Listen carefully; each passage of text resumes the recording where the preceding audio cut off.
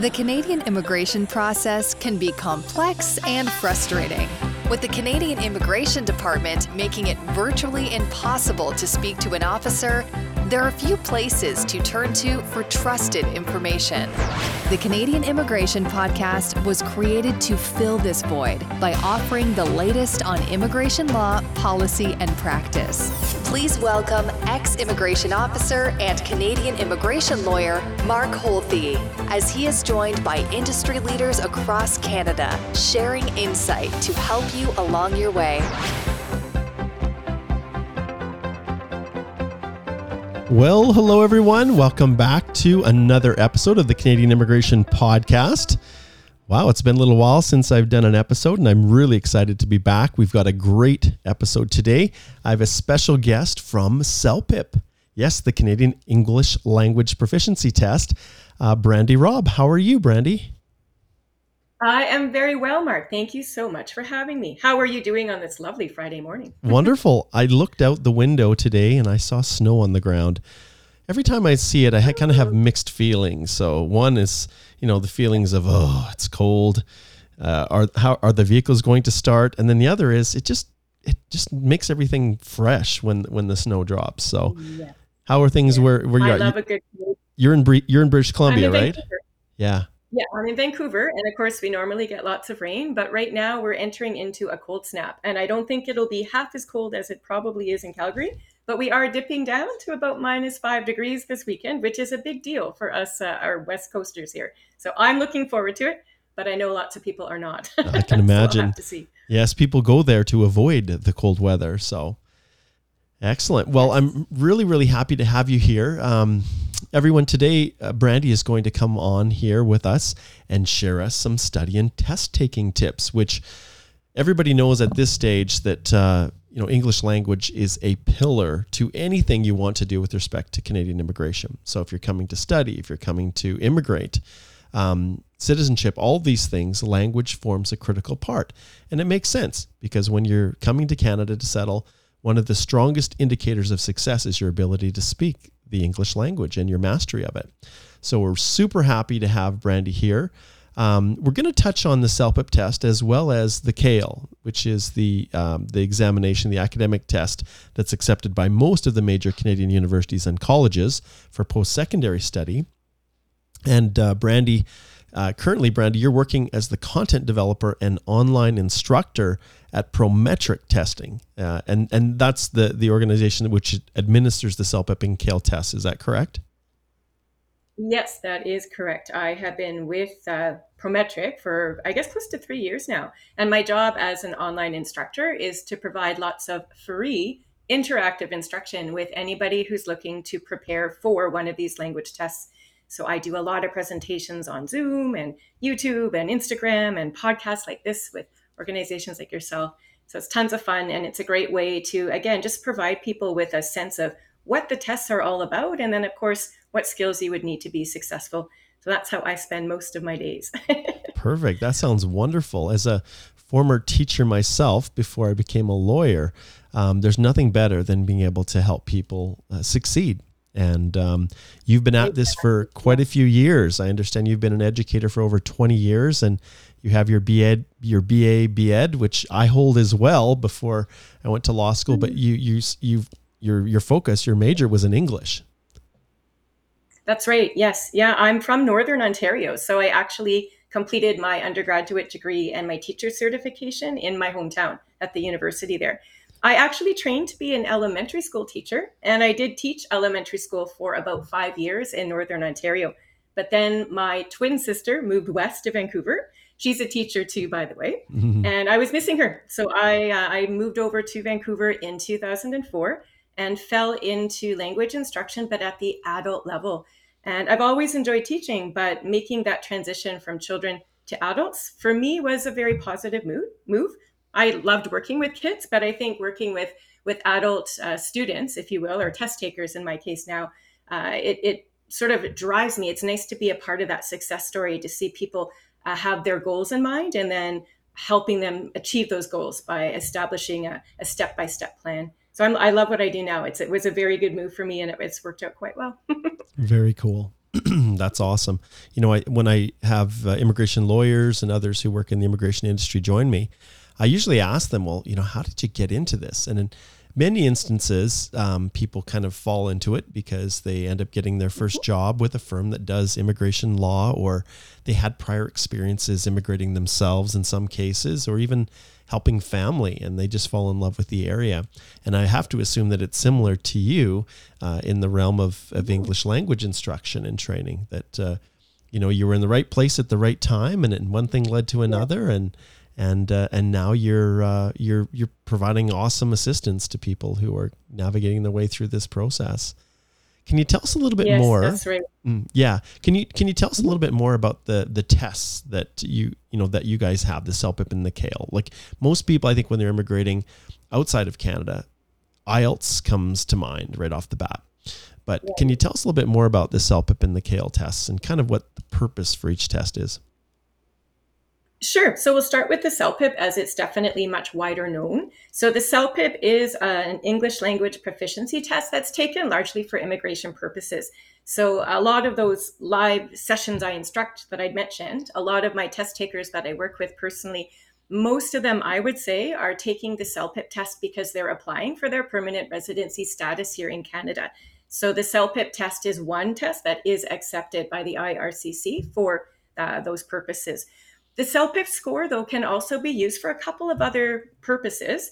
So we do have people that are applying for Canadian citizenship, so they could take the CELPIP and then use that score to apply. The CELPIP can also allow people to earn a professional designation in their chosen field. And even some post-secondary institutions here in Canada will accept the CELPIP score to allow people to study there at the first year university level. There's actually a list of all of the professional organizations and institutions that accept the CELPIP score right at the celpip.ca website. So for people wondering if their end goal in mind is suitable, they can certainly double check there. The CAIL is another test that Prometric also administers, but the CAIL has a completely different purpose. It's designed predominantly for, again, post-secondary studies here in Canada. So being an academic test, the CAIL does require a much higher level of both critical thinking and language skills, so vocabulary and understanding and so on. Again, we've got lots of free webinars and instruction to help people prepare for both tests, but it's nice for people to know that these options exist and they can plan themselves accordingly as to what they're taking the test for. That's perfect. And we'll make sure that we get some of those links from you, and we'll put those in the show notes when we launch this podcast. So just check below if you're wondering, how do I get access to all of this amazing resources that Brandy's talking about? We'll have links below in the description for you. Okay, well, why don't we start with the CELPIP? So, you know, for my purposes and most people that are listening to this episode of the Canadian Immigration Podcast, we link CELPIP to immigration. So how is the test structured, and which language skills does it cover? Right. So there are two, I would call versions of CELPIP, if you will. So again, depending on whether you're applying for permanent residency status in Canada or citizenship, you have to register for the correct version of the test. So the most common one, again, would be our permanent residency applicants. So they're going to register for the CELPIP general test. And that test is an exam that assesses all four major language components. So we're talking about the listening, the reading, the writing, and the speaking. The test itself is what we call a functional language test. So the types of English communications that you're demonstrating on these tests would be the same skill sets that you would need to be successful on a day-to-day basis. Whether you're communicating in the workplace or with family or with friends and so on. That's what we mean by day-to-day. For those that are applying for their citizenship, they would register for the CELPIP General LS, and LS just stands for listening speaking. So again, people pursuing citizenship need only assess those two components, the listening speaking. So that test, of course, is a lot shorter, given that it's half the workload. But again, that's the way that the test is structured. It is quite a long exam. Like, it's a major test, but you'll walk through all sections. You'll be given questions on the test. You'll be answering them right there on the computer screen as well, and work through them in order until you're done, basically. That's a good segue. So is the test an online test, and can test takers complete the test from home, or do they actually go into a center?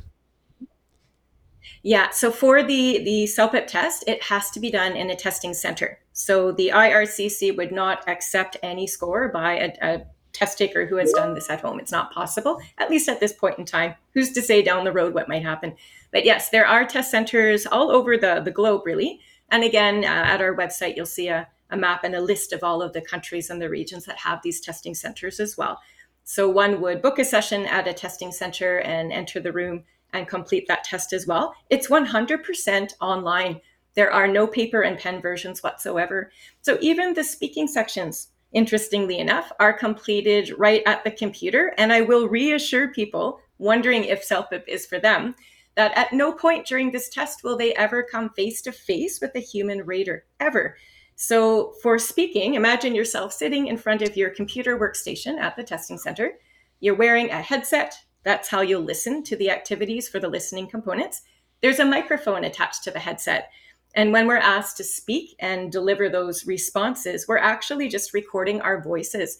And it's the recordings that will be listened to later on by the raters. There are multiple raters that would assess and provide a score for those sections.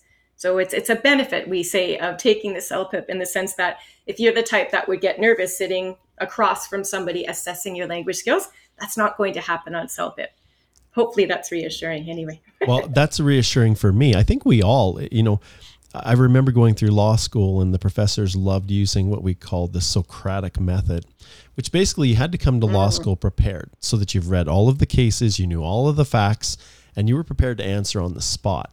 So you didn't know what was coming. You didn't know. It wasn't like you raising your hand, I have an answer. They would say, Mark, can you please tell us what the ratio was for that case? And it was super stressful. And, yes, lots of people have test anxiety to start with. So when you have a live person in front of you, I can imagine how stressful that would be. But it's great to hear, and I wasn't aware of that distinction between the two tests, that the CELPIP does not require you to face a little bit of an intimidating situation of a live person who holds your future in their hands, listening and communicating directly with you that way.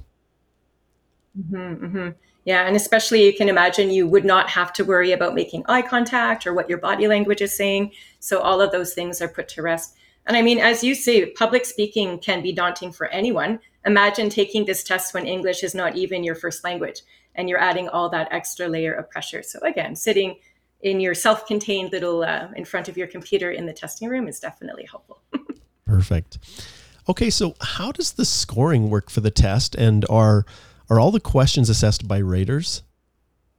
And maybe you could explain raters to the audience as well. Right. So when we say raters, the raters are the humans, the examiners, if you wanted to call them that are actually assessing the productive skills that we're doing. So writing, there are 2 writing tasks that somebody would complete on this test. So you would complete the writing submissions on the computer. They get automatically recorded under your test submission. And then those writing samples are going to be read through and assessed later on by the raters. There will be at least 4 different professionally trained raters to give the score for the writing. Likewise, with the speaking, we'll be recording. There are 8 speaking responses to complete.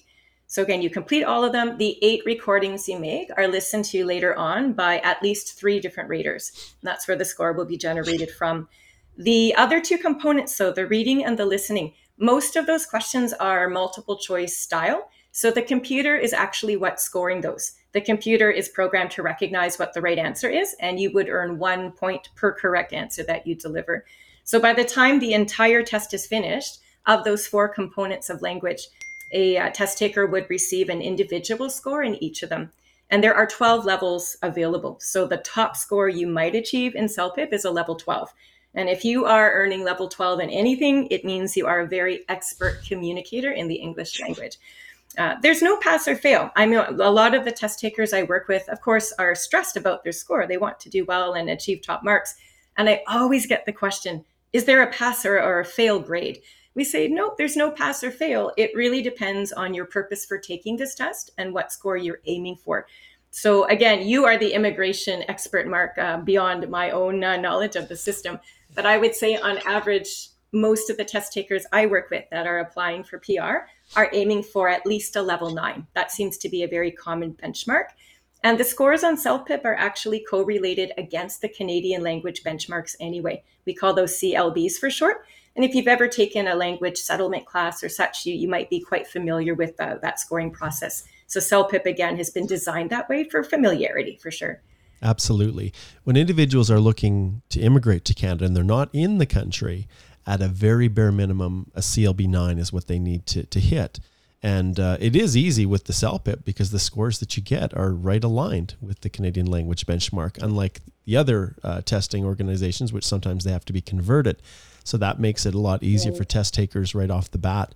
But yeah, there's this sweet spot where if you hit a CLB 9, then you get these bonus points that really start to rack up, and they make a huge difference. They create a really, really large gap between those who have that CLB 9, and that's in every ability. So that's reading, writing, speaking, and listening. And it's right.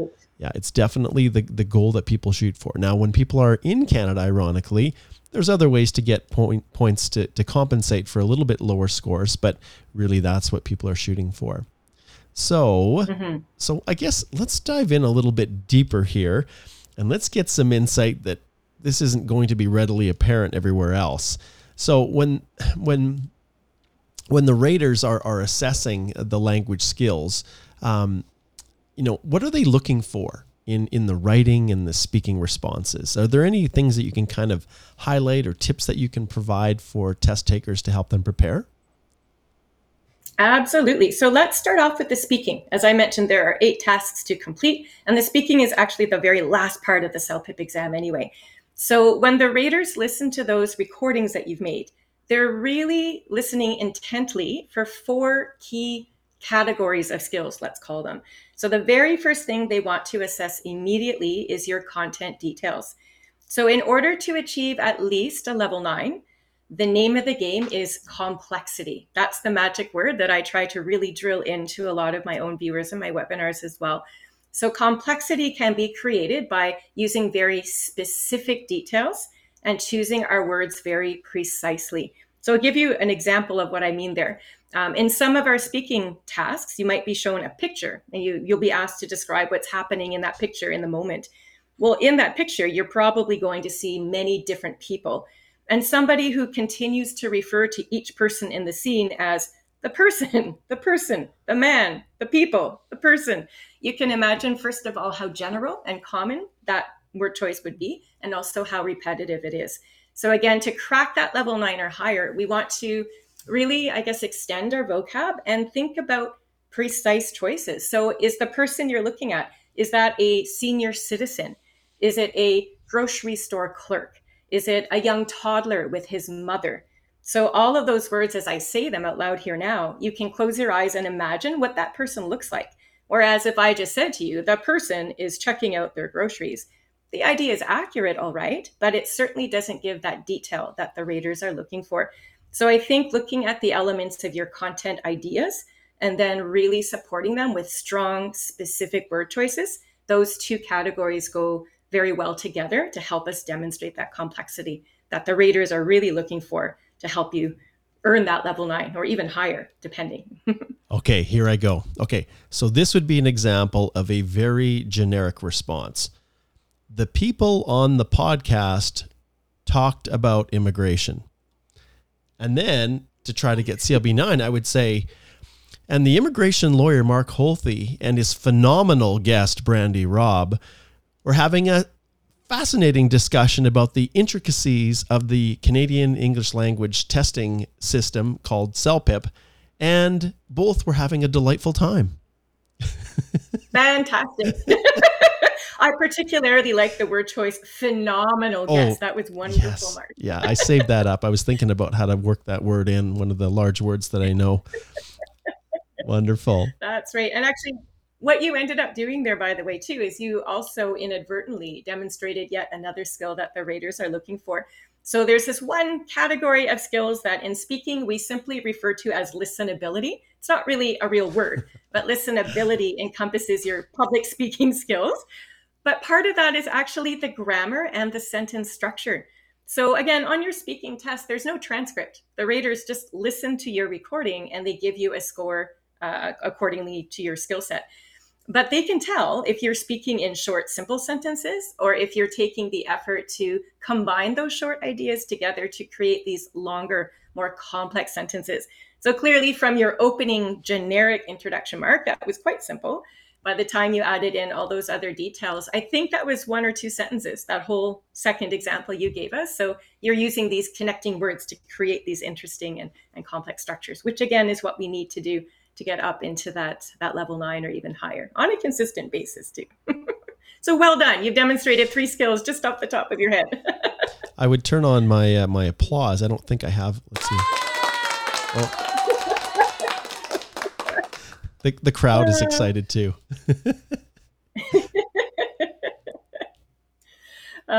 I was thinking, I don't know if you'd be up for it or not, but I do have a practice test question from a speaking part of the test that I thought maybe I could share with our listeners. And then maybe you and I can bounce ideas off of each other to really demonstrate how we would even consider some of our content details. Are you up for that challenge Absolutely today with me? am. And in fact, Brandy, why don't we go to a quick little commercial break for our sponsor here. And then when we come back, you can introduce that question and let's suss it out. How's that sound? Sounds good. Okay.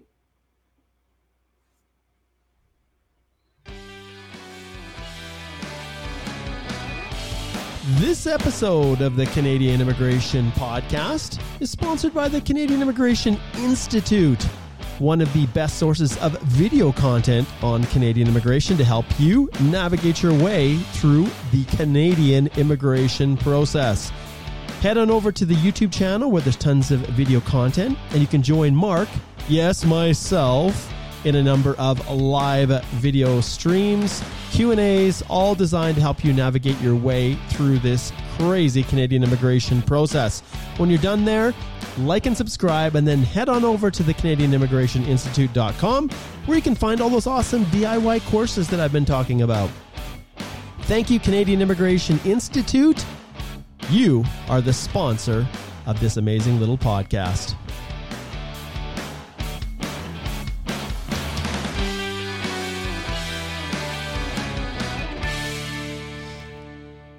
All right, Brandy, I am ready. So let's start off with this little sample we're going to work through. Sounds good. So again, on the real test, of course, you would see the question in front of you on the computer screen the entire time you're talking. In this podcast, I'm simply going to read the question aloud, and we'll focus on the key points and go from there. So this question says, by the way, this is a speaking task 1 question. There are, of the 8 tasks, most of the time you're speaking for 60 seconds, but there are 2 tasks that ask you to speak aloud for 90 seconds. And I mentioned that because task 1 is a 90-second response. So we do have to come up with just a few other details to fill that time. So I thought I'd better mention that first. And task 1 is always going to ask you to give advice to somebody. So it's probably a friend or a colleague or something to that effect. So here's our question that we're going to look at right now. The question says, a friend wants to travel around the country for 2 weeks this summer. He doesn't have much money for transportation or accommodation. Give him advice on what he should do to travel cheaply. So we'll just let that sink in for a moment. We're talking to a friend. It's a male friend. The name in the question's not been given, but it says give him advice. So Mark, when we start this question, I think, again, to be very specific for the raters, we're going to just create a man's name as if that's the person we're talking to. And this is also a friend. So again, part of our score is based on our tone. So when we're speaking to a friend, it's okay to be a little more casual. We might use some idiomatic language and so on. And as long as the expressions we use in our response make sense, the raters will be more than happy with us. So we're giving money-saving tips, basically, to this friend, specifically about transportation and accommodation.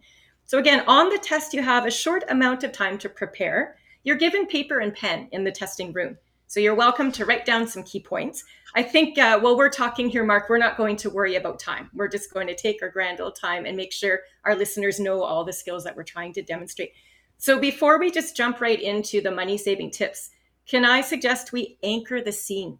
I would always tell our test takers to try to draw from their own life experience, because if you've taken a vacation anywhere in the world, or maybe you have one upcoming that you've been planning, If you are using those ideas that you already know about, it's going to be so much easier to deliver a very specific response. So first off, can we have our friend's name, Mark? I'll let you pick the name. Who are we talking to? Larry. Larry. Okay. It can be a real name. It doesn't matter who it is, but we've made up the name Larry. Now, the question tells us it's a 2-week summer vacation. Please do not do this. Don't start your response by saying, Larry, you are traveling around the country for 2 weeks this summer. That's what the test question says. So don't fall into the trap of just reading right out from the question, because you're not demonstrating your wonderful vocabulary. So instead of generally suggesting it's a 2-week summer vacation, summer is June to August, more or less, right? From a Canadian standpoint, anyhow. Theoretically. Mark, let's pinpoint. Yeah, theoretically, exactly. When is Larry traveling? It's our friend, so we would know when he's going. Yeah, I think. So let's make this up. Yeah, so we'll say the beginning of July. So July, we'll say the 7th to maybe the 21st if it's 2 weeks. Perfect. Okay, so we know he's going in July. And I think the most important point for our introduction is where. The question on the test just says he wants to travel around the country. That's far too general. So we need to have a focus. So can you pick a place that you're familiar with? Yeah, maybe you've been before? Larry is going to Charlottetown. He's going to Prince Edward Island. That's where he's going for sure. Oh, wonderful. Okay, I happen to have been there myself, so hopefully I'll be more help now as we come up with our details together. Right. So here's your routine or your setup, if you will, for your questions. I think it's helpful to give one sentence as an introduction. I think a good story, in a way, or a good response has a very interesting introduction. So one sentence is all it takes. This is a friend, so we might say, Larry, fantastic. I hear you're going to be spending 2 weeks in July in Charlottetown, Prince Edward Island. I'm so excited for you. That could be all it takes to open the scene. And because he's our friend and we're giving advice, we want to sound excited. Part of your score comes from your tone. So our tone of voice needs to match the word choice that we're making. When you give advice, you're trying to be helpful. So please sound like you're enthused for your friend. So once we've set the stage, we now have to introduce the main topic. We want to focus the listener's attention immediately. And the whole point of this question is to give money-saving tips for transportation or accommodation. So we've got Larry going to Charlottetown, Prince Edward Island, 2 weeks in July. Might we then say, vacationing is a lot of fun, but it's expensive. And I do have some advice I can share with you to help you save money on both transportation and accommodation. So there, we've got 2 sentences done. We've introduced, we've also now established specifically what we're talking about. So that type of speech delivery, I think, comes more on the spot. You're not going to write that down before you start to speak because you won't have time. So as you practice at home, try following that routine, if you will. Think of your introduction, establish the purpose. It's almost like having a topic sentence when you're writing. And now you're ready for the meat of the question. So this, Mark, is where I hope you and I can break down these 2 categories of transportation and accommodation. We'll start with transportation. Brandy, can I jump in? Hey, Brandy, can I jump in and ask a quick question? So how much time do the people have to prepare this little notes to guide this spontaneous, response? Like, do they have like 5 minutes, 1 minute, or how much time do they have to? In a few cases, you'll have a minute. There are 2 tasks that give you 1 minute. But in most cases, like this question, you've got 30 seconds. Ooh. 30 seconds is all. Yeah, it's fast. That's why we're saying if you've got a plan and a routine to follow, when you go in, it's going to be faster. So again, 30 seconds includes the length of time it takes to read that question and then to start firing off your ideas. So I think effectively in that prep time during the test is where you really want to think of the actual advice for transportation and accommodation. And write down a couple of keywords. Once you've got those notes in front of you, that's where the skill of taking those words and establishing sentences from them is helpful. So yeah, hopefully we haven't stressed everybody out by mentioning the short amount of prep time. Well, like you said, if you're well prepared, then it's going to work out just fine, right? It's when you've got those routines that things you've done it so many times that you just get into, autoplay, you're going to be able to deal with it a lot easier than not knowing where to start. So it's all about a plan, right? Right. Yep. And again, basing your responses on your real life experience, I think it helps you come up with these ideas so much more quickly. So that's partly why I said pick a place that you know a little bit about. Arguably, now you're in Calgary, is that right, Mark? I am. So we're on the West Coast. Let's say Larry's out here with us too. That's a big difference. Yeah, I was going to say that. So let's just assume that Larry is flying from Calgary into Charlottetown over on the east coast of Canada. So when we're talking about transportation, I think immediately you can start brainstorming just methods of transportation. So airfare would be the big one. You've got maybe buses, trains, taxi cabs, rental cars. You're not going to have time to talk about every method of transportation out there. You've got 90 seconds. You have to split your time between transportation and accommodation. But step one here for this question, I think we absolutely must discuss the airfare because that's going to be the most expensive part anyways. So Mark, have you, I don't know the last time you traveled. I know pandemic restrictions are easing, which is good news. Have you taken a vacation in recent times? And what would be some ways to save the money on the airfare? Any ideas come to mind? First off, you're going to try to book that flight as early as you possibly can. So it's essential to plan well in advance because if you leave it to the last moment, the flights are going to be far more expensive than if you book well in advance. Perfect. Yeah. So again, just to kind of use a step-by-step approach on the test, your first piece of advice for how to save money on transportation, on your piece of paper, you'd probably write down book early. That's all you need to write down during that time. And that will give you the idea. And Mark, you've done a fine job of taking that idea and expanding upon it. I would suggest adding even a little more detail. So you're saying book early, book well in advance. If you book at the last minute, of course, the prices increase. That's more specific, but let's step up the detail even further. If we say to Larry, do your research now in January, because traveling right after Christmas, oftentimes you'll get better deals. And whereas if you wait until July when you're summertime is high season and your airfare might be hundreds of dollars more expensive.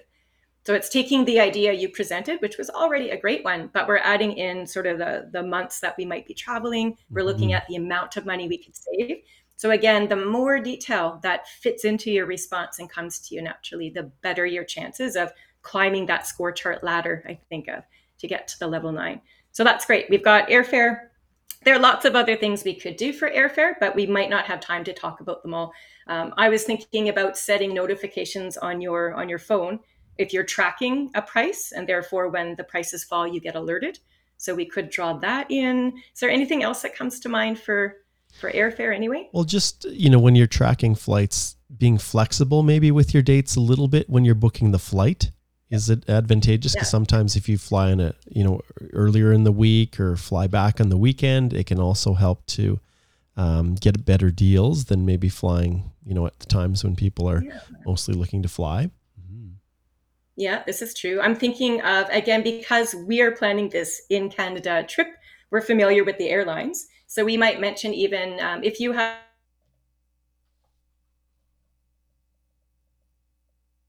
so that would be a very precise example, again, of saving some money, knowing the airlines. Now, on the real test, if you don't actually know the names of the airlines, that's okay. Make it up. The raters are not really fussed with the accuracy of the name of the airline you're discussing. But I think as long as you sort of insert the name, it's going to, again, just improve the precise quality of your response is all. So that's your airfare. I would say probably you'd have time for 1, maybe 2 details. As you're talking on the test, by the way, there is a timer on your computer screen, and it's going to count down from the 90 seconds. So you have until it hits 0 to finish your answer. So please don't spend, a minute and 10 seconds talking just about transportation. You do have to be adaptable and shift gears to get into the others and the accommodation. Okay. Let's just finish a few details for transportation though. We've got airfare. Once he gets to Charlottetown, what are the most likely methods he's going to use to get around the city or even see the rest of the province? Yeah. So absolutely, we need to consider renting a vehicle, renting a car. And or potentially if he decides to stay in Charlottetown, then maybe he wouldn't need to have a rental. But if they wanted to see places, then he'd need to look at, going on tours or things like that to see the other locations if he didn't have a vehicle. So those would be a couple factors to look at. Yeah. And then I know rental car agencies can be quite expensive. So I'm hard pressed right now to think of a money saving tip. You're kind of stuck with whatever the prices are that they give you, I guess, right? Well, here's another tip. And now there are private vehicle rental companies. And that's what we used when we went to PEI this past year. Turo is the name of one of them, which is you can actually rent from an individual and just rent their car right from them, because there were no vehicles available from the regular vehicle rentals because of the pandemic and a shortage of supply. So, and it was cheaper too. So that's another tip. Yep. So fantastic. And that's all based on your own experience. Mm-hmm. And that's great too. I think as you're talking about the first half of this question, which is transportation and saving money there, we want to somehow transition naturally over to the idea of accommodation. We can't leave that out. And part of our score that the raters are really looking for is how smoothly all the ideas connect. So try to end your discussion of transportation on a note that connects readily. And an idea that just came to my mind as you were speaking there, Mark, I know Charlottetown's a relatively small city in the grand scheme of things, but I might say, if you could even book an accommodation nearby the attractions that you're interested in seeing, you're actually going to save money on transportation in the long run, because you could very likely explore more by foot. So you don't even need to worry about renting a vehicle if you're in walking distance. So we are talking about saving money on transportation, but we're now segueing quite naturally over to accommodation. So that would be a nice way to connect the dots, if you will, and get us over to the second part of this conversation. Yeah. Absolutely. All right. What about, can we think about accommodation? Like, where did you stay when you were there in Charlottetown? Yeah. How did you? So we chose not to stay in Charlottetown. We chose because my wife really wanted to see Green Gables. So we found a place to stay over there. So for that exact reason, we did not have to drive. We could walk to the locations. It saved us money. And over in that area of Prince Edward Island, it was also kind of central. So if we wanted to explore, we did have a rental vehicle. So if we wanted to explore, the island, it was kind of central. So we never had to travel all the way across the island to go somewhere. It was always just kind of halfway. So. Perfect. And again, you're drawing on your own experience. And I like inserting details about, Green Gables is there. We'd be talking to Larry and explaining in Charlottetown, when I was there, you could even say, when my wife and I visited there last year, this is what we did. This might be helpful to you. So all of these transitions, I think, again, are helping with the coherence as well. As far as accommodation goes as well, when I visited Charlottetown, it was many moons ago. I was in university. And I drove from Northern Ontario all the way over to Charlottetown. Mm-hmm. The Confederation Bridge had just opened at that time. So we hopped in a car, my sister and two friends, and we drove the trip. It took us 22 hours to get there. When we arrived, we actually camped. So I don't know what Larry is into, but we could suggest that as another option. Larry, you are going in July. It's going to be quite sunny and warm in Prince Edward Island at that time. So you might book a nicer hotel for a few days of your trip. But why not consider camping? There are lots of established campgrounds there, and you're going to save hundreds of dollars if you do book an overnight campsite versus booking a 4 or 5 star hotel. So that's something else that comes just from my own personal experience there, but it fits this question quite nicely, talking about the types of accommodation that are available to us. Yep. So that's great. Yeah. So again, you've got probably in 90 seconds, there's no rule about how many pieces of advice you have to have. That's not going to automatically increase or decrease your score. What the raters need to see evidence of, though, is that you've got a very completely delivered answer. This is one whole category on its own that we call task fulfillment. So they're looking to see how fully and how completely we've answered the question. So that involves, again, balancing our time. We don't want to say 4 things about transportation savings and then only have time for 1 detail about accommodation. That won't help our score quite as much as if we could balance it more equally, for sure. The length of time we're talking is part of the score as well. So we don't have to fill 90 seconds exactly, but we want to get pretty close to that. So even if we finish up, say, in 1 minute, 25 seconds, as long as we've answered that question very fully, the raters will be happy with that. They're not going to penalize our score as a result of being 5 seconds too short. So I think that's helpful too. I think the hard part too, when we're on a time crunch, is somehow wrapping up the entire response. So we talked about structure when we opened this. We interest our listener with the who's going on holiday and when. We focus on what we're talking about, which is saving money for transportation and accommodation. We're giving advice with details. We're following that template all the way through for transportation and accommodation. The last part of that content and structure would be a concluding remark. So this is a friend, right? And again, we're excited. So what would be natural to you, Mark, to wind this all down? What would you say to Larry as your last moment before he jets off to the East Coast? Larry, you are going to have a fantastic time in Prince Edward Island. I wish I was coming with you. I can't wait to hear all about it when you get back. Perfect. So again, what you're doing there is you're supporting your tone. Once again, we're giving advice to Larry because he's a friend and we sincerely want to help him. And that came across not just in your tone of voice, but also in the word choice that you created. So that's actually going to support your score there as well. So nicely done. I know we've covered a lot of the basics of the skills. One other skill set, again, that the raters need to assess is our ability to speak publicly. And this is where our pronunciation is key. So again, Mark and I have the advantage in a sense that English, I believe, is our first language, right? Both yes, indeed. Yes. Now, do you speak other languages, Mark? Portuguese. So I speak Portuguese as a second language, but it's definitely not as refined as my English, of course. Mm-hmm. Right. And I'm in the same boat. French is my second language and I can get by. But if I were to deliver this response in French, clearly it would be a lot more work on my part.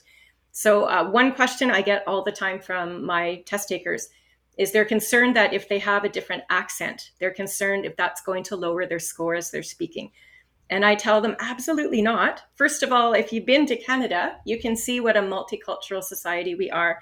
Mark and I both live in big cities. So I can't leave my neighborhood without hearing at least 5 different accents or dialects from the people around me. And that's wonderful.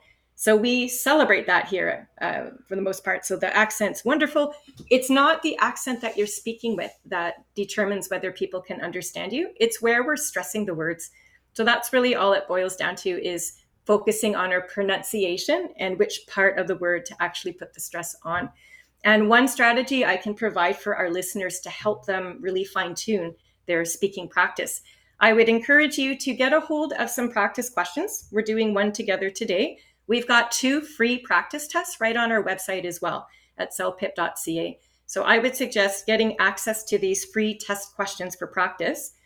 Approach them like Mark and I have been doing today. We're bouncing ideas off of each other and thinking about how we structure those responses. But then deliver that answer all by yourself. Find somewhere where you're comfortable speaking aloud. And I would strongly recommend you record your voice as you practice. Just use your cell phone and speak into it. See if you can fill 90 seconds in this case for an advice question. And once you've delivered that, listen to the recording you've made so you can assess how clearly you're speaking. More importantly, I'm going to encourage you to get a trusted friend or family member who has no problem telling you the honest truth and get them to listen to your practice and ask them honestly if they can understand the words that you're saying. So once you've got the green light there, if your pronunciation is clear enough, that's step 1. I think if we're not speaking clearly enough and we can't catch the words, it's really hard then to even assess the content details and the vocab. So pronunciation is key. I'll also mention that remember you're speaking into a microphone. So you don't have to yell into the mic, please don't, but you need to speak at a comfortable volume. Make sure the microphone is correctly recording your voice. And your speed as well, I think, is another foundational skill. So we don't want to rush the words, but we also don't want to speak so slowly that you have no time to get your details out. So these are things to work on. I think with any public speaker, regardless of what language we're talking in, I think, again, to deliver this entire response from beginning to end, one of the biggest challenges at first is moving the response forward smoothly with few pauses and few interjections. I don't know if you've ever been to a live public speech and somebody keeps saying, it happens. But if we say in just about every sentence, it starts to really interfere with the rhythm and the flow of the response. And 9 times out of 10, it's going to frustrate the listener and distract them. So that's part of the score. The raters want to see how smoothly or how fluently how natural your rhythm is from beginning to end. And that does take practice. But I think, again, the more time we put into developing our vocabulary, the more words you have in your memory banks, I call it, the less likely it is you'll be stumbling over those words, and you'll be able to deliver a more succinct response. So those skills all work in tandem, right? Together to help you approach this with success and confidence. That's the name of the game. Oh, that's awesome, Brandy. You've really whet, I think, everybody's appetites. And like I said before, we'll make sure that there are links that you can click on in the show notes to access some of these practice tests and get access to a lot of the other YouTube videos and training that Brandy has done. Obviously, in the world of language testing, there are other companies out there, but are there any features or benefits per se that you would like to point out with the CELPIP for people who are looking to decide which test they're going to take? Is there any that you'd like to mention at this time? For sure. So I think, again, the fact that this entire test is taken in one sitting. So the benefit of delivering the speaking responses on your own in front of your computer, you don't have to book a separate appointment on a different day with, say, an interviewer, so to speak, to complete the test. So although it is a long exam, you go in, you write it, and you're finished in that one day, and you leave.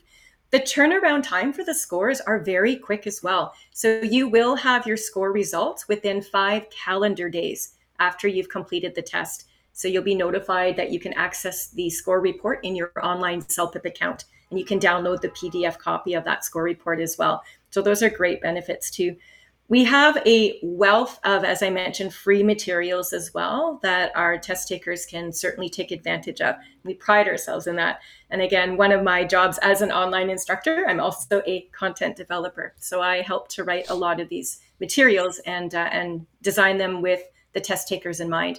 A lot of our deliveries are based on questions we get routinely from our test takers and really tackling some of the harder parts of the test as well. So again, we have lots of free materials I can mention. I don't know if you want me to give you a list now. I can certainly highlight some. Well, what we'll do, please highlight, and then we'll make sure that we provide links so that people can access them easily. Okay, sounds good. So we do have 8 different webinars that people can take for free. The webinars are about 2 hours long each. So it's an honest, a true length lesson, if you will. You would register for these on our website and attend via Zoom. So you'll have one instructor teaching the lesson. There is a PowerPoint slide deck with lots of visuals to follow. And you can ask your questions in live time and have them answered there as well. So I'd love to have you on for any of our webinars. Again, our YouTube channel is called CELPIP Official. We've got lots of series posted there, but the one that we do live every month is called CELPIP Live. So again, sometimes we have guest speakers like immigration specialists. We should consider having Mark on our show sometime. I would love to come. Mm-hmm. That would be fun. Yeah, you'll have other test takers there giving tips and explaining their experiences and so on. But we have lots and lots of language instructional episodes too. And these episodes are shorter. So maybe 20 minutes to 45 minutes, give or take, depends on the scope of the project. So all of these episodes are actually organized by playlist. So if you've got time, set aside your time to study, poke onto our YouTube channel. If you wanted to look at listening, find the listening playlist and you'll see tons and tons of past episodes that we have delivered that are uploaded there. I think the speaking and writing components do create some added anxiety because we're producing the skills. So a lot of my test takers say, I want to know what a level 12 speaking looks like, or I want to see what a level 12 writing looks like. And we have samples. We have sample speaking responses and writing responses from real test takers who completed the CELPIP test in the past. And we've uploaded them onto our website. We call this a score comparison chart. So you can click on the level 12 area. You can then view the student's actual response. You know what score they earned for that, but you're also going to read the raters' notes. The raters are going to summarize the strengths and the weaknesses of every single response there.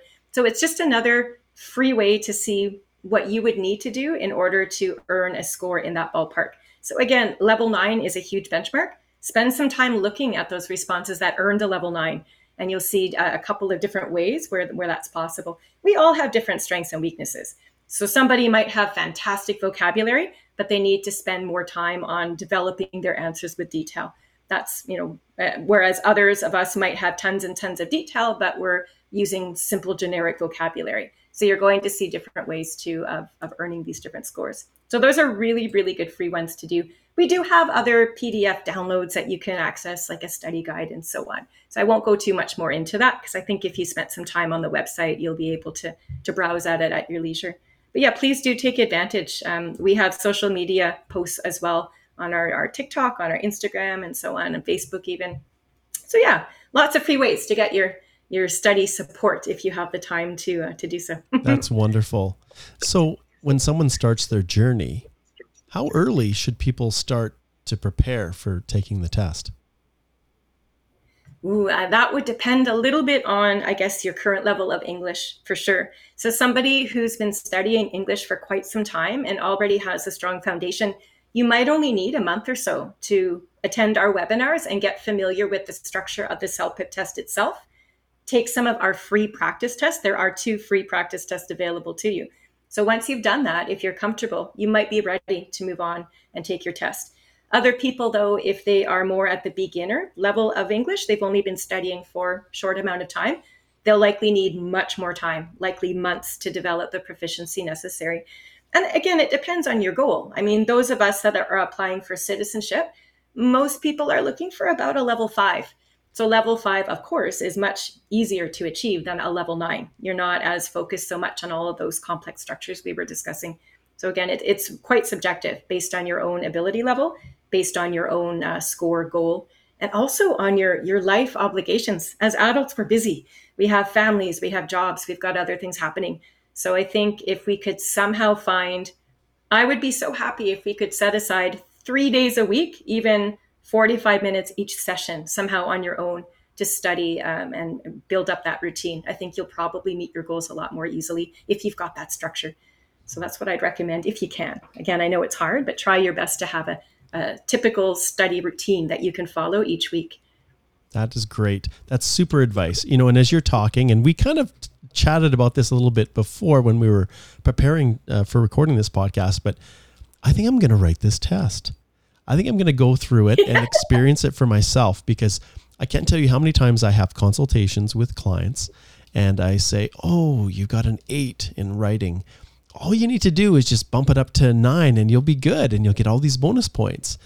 But I have no clue what it really takes to go from an 8 to a 9, or what it even takes to score a 12, when I see people providing the reports to me.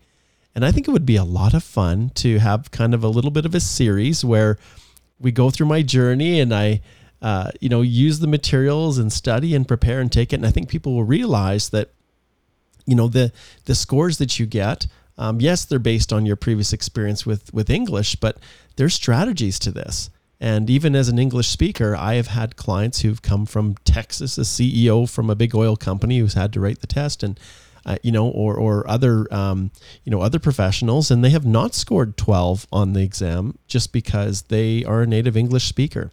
So that's why it's so important to prepare, and it really helps to level the playing field a little bit. You may not be as fluent in terms of your use of the language, but if you employ the strategies that Brandy is teaching, and you really understand what the CELPIP test is trying to determine, you're going to be much more able to reach your goals. So. Yes. And that is a fair point to make. I mean, just because we have people from countries all over the world, of course, that speak English as a first language. So the States being one, Australia, Ireland, you name it. Just because English is our first language, we have that benefit, I suppose, with vocabulary and speech delivery. But when it comes to understanding what the test question is asking us to demonstrate, those are those foundational skills that everybody needs to learn in advance of taking this test. And that oftentimes does make a big difference in a successful score. So I think that's a great idea, Mark. It would be wonderful to have you try this test yourself, and you can let us know and the listeners know as well. You bet. The challenges you face and the success stories that you achieve as well. Well, I'm thinking of creating kind of like a video journey, and actually post episodes on the YouTube channel talking about my experience. I think would be really, really valuable. And like I said, as an immigration lawyer, I just make certain assumptions and assume, okay, well, it's probably not going to be that difficult for me, but I know my experience going through and doing, professional examinations and, writing the LSAT and things like that. And I knew where my struggles were, and I'm not so sure I would get 12 on every area. So we will see how it plays out, but I think it would be fun to document and share that journey with people. And when it comes to finding out more information about the CELPIP test, you've identified a lot of different areas already, and we'll make sure for the listeners that those links are in the show notes. So make sure you click on those, check it out. And I'm also looking forward, Brandy, to having you join me on a live session on the YouTube channel as well, where people can ask questions directly, and that'll be a lot of fun. So thank you so much, Brandy. I really appreciate you joining me today. Yeah, well, thank you for having me. I look forward to a live. That would be lots of fun. Sounds like a great idea. Count me in. Awesome. All right. Thank you, everybody. We will see you again in another episode. Bye-bye. Thank you for listening to the Canadian Immigration Podcast, your trusted source for information on Canadian immigration law policy and practice. If you would like to book a legal consultation, please visit www.holtbylaw.com. You can also find lots more helpful information on our Canadian Immigration Institute YouTube channel, where you can join Mark on one of his many Canadian immigration live Q&As. See you soon, and all the best as you navigate this crazy world we call Canadian immigration.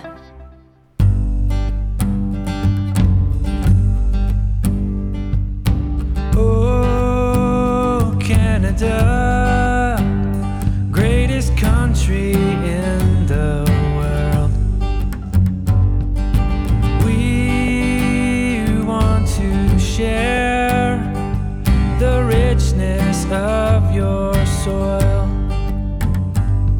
This place I love, my home and native land.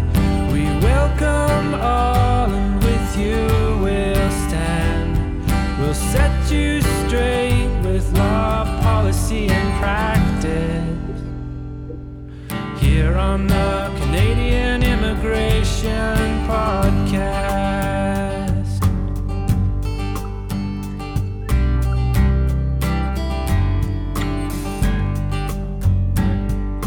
I am your guy for info that's up to date. Help with your forms or whatever you might need. This place I love, my home and native land. We welcome all, and with you we'll stand. We'll set you straight with law, policy, and practice. Here on the Canadian Immigration Podcast. To visit, work, or learn and grow. If you need help, we'll meet your goals. We'll hold your hand, we'll make it so. Here on the Canadian